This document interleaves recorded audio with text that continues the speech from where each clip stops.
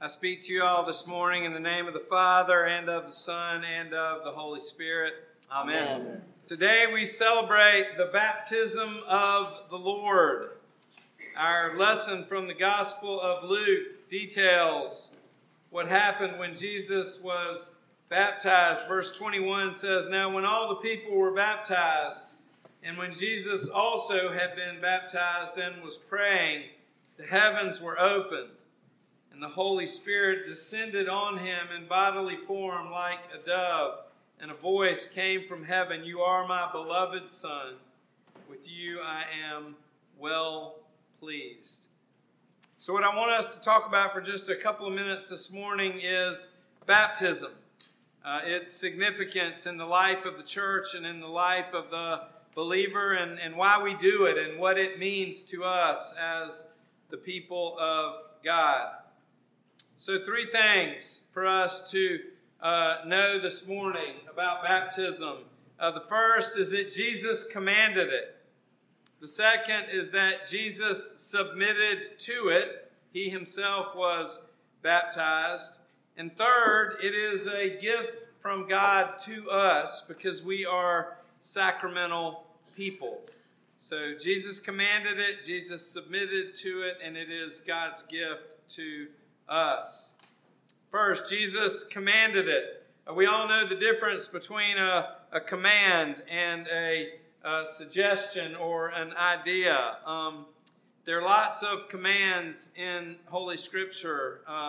In John's Gospel, Jesus commands us to love. "This is my commandment, that you love one another as I have loved you." At the Last Supper, Jesus commands his followers to continue to do this in remembrance of me, the breaking of bread and the blessing of the cup. So that's a command to gather together for the Holy Eucharist, which we do every Sunday here at St. John's. And then today, the command to baptize. At the very end of the Gospel of Matthew, the Great Commission, Jesus tells his disciples to go and make disciples, make other disciples of all nations, baptizing them in the name of the Father and of the Son and of the Holy Spirit. So, commands of Jesus. We baptize because Jesus commanded it.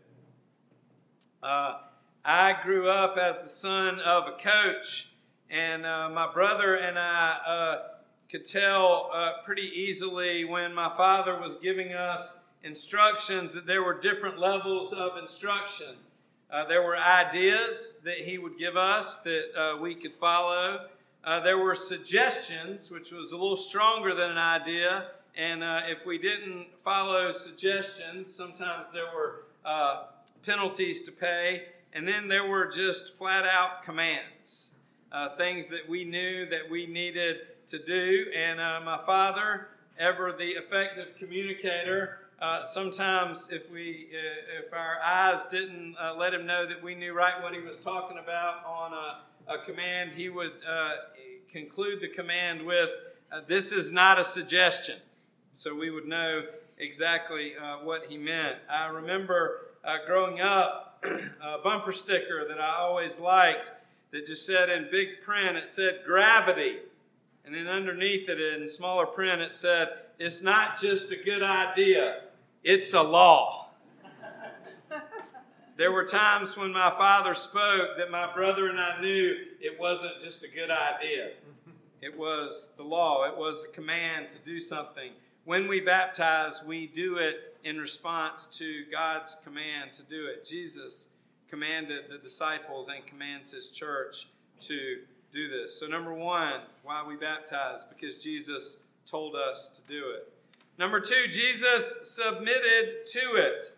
In today's gospel lesson, we are eyewitnesses to the baptism of Jesus. And it's interesting to me always in our gospel lesson from Luke, this is one of the few times in Holy Scripture when we see all 3 persons of the Trinity visibly working together. There are lots of times when we see the Father doing something, when we see the Son, when we see the Holy Spirit moving, but all 3 are there together working out God's purposes. First, Jesus is there submitting to the baptism of John, his cousin.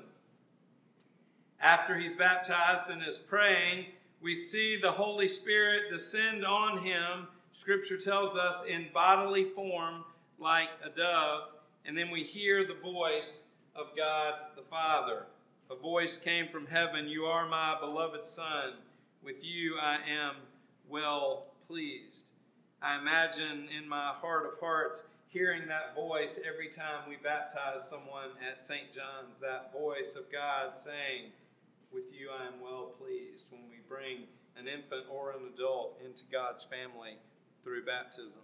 So Jesus submitted to baptism as an example to us and to the church. Third, it is a gift from God to us because we are sacramental people. What that means is that we are physical beings. We live in a physical world, and that is not an accident. That is by God's design. One of the best definitions I've ever heard for a sacrament, and you've heard me say this before, is a sacrament is an outward and visible sign of an inward and spiritual grace. An outward and visible sign of an inward and spiritual grace. In baptism, the outward sign is the water and the words that the priest uses when he baptizes.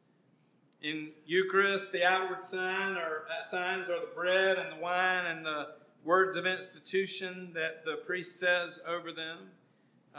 In baptism, the inward and spiritual grace is the forgiveness of our sins and our full incorporation into God's family, our full incorporation into Christ's body. Friends, baptism is indeed a gift from God because we are sacramental people. We need the outward and visible signs.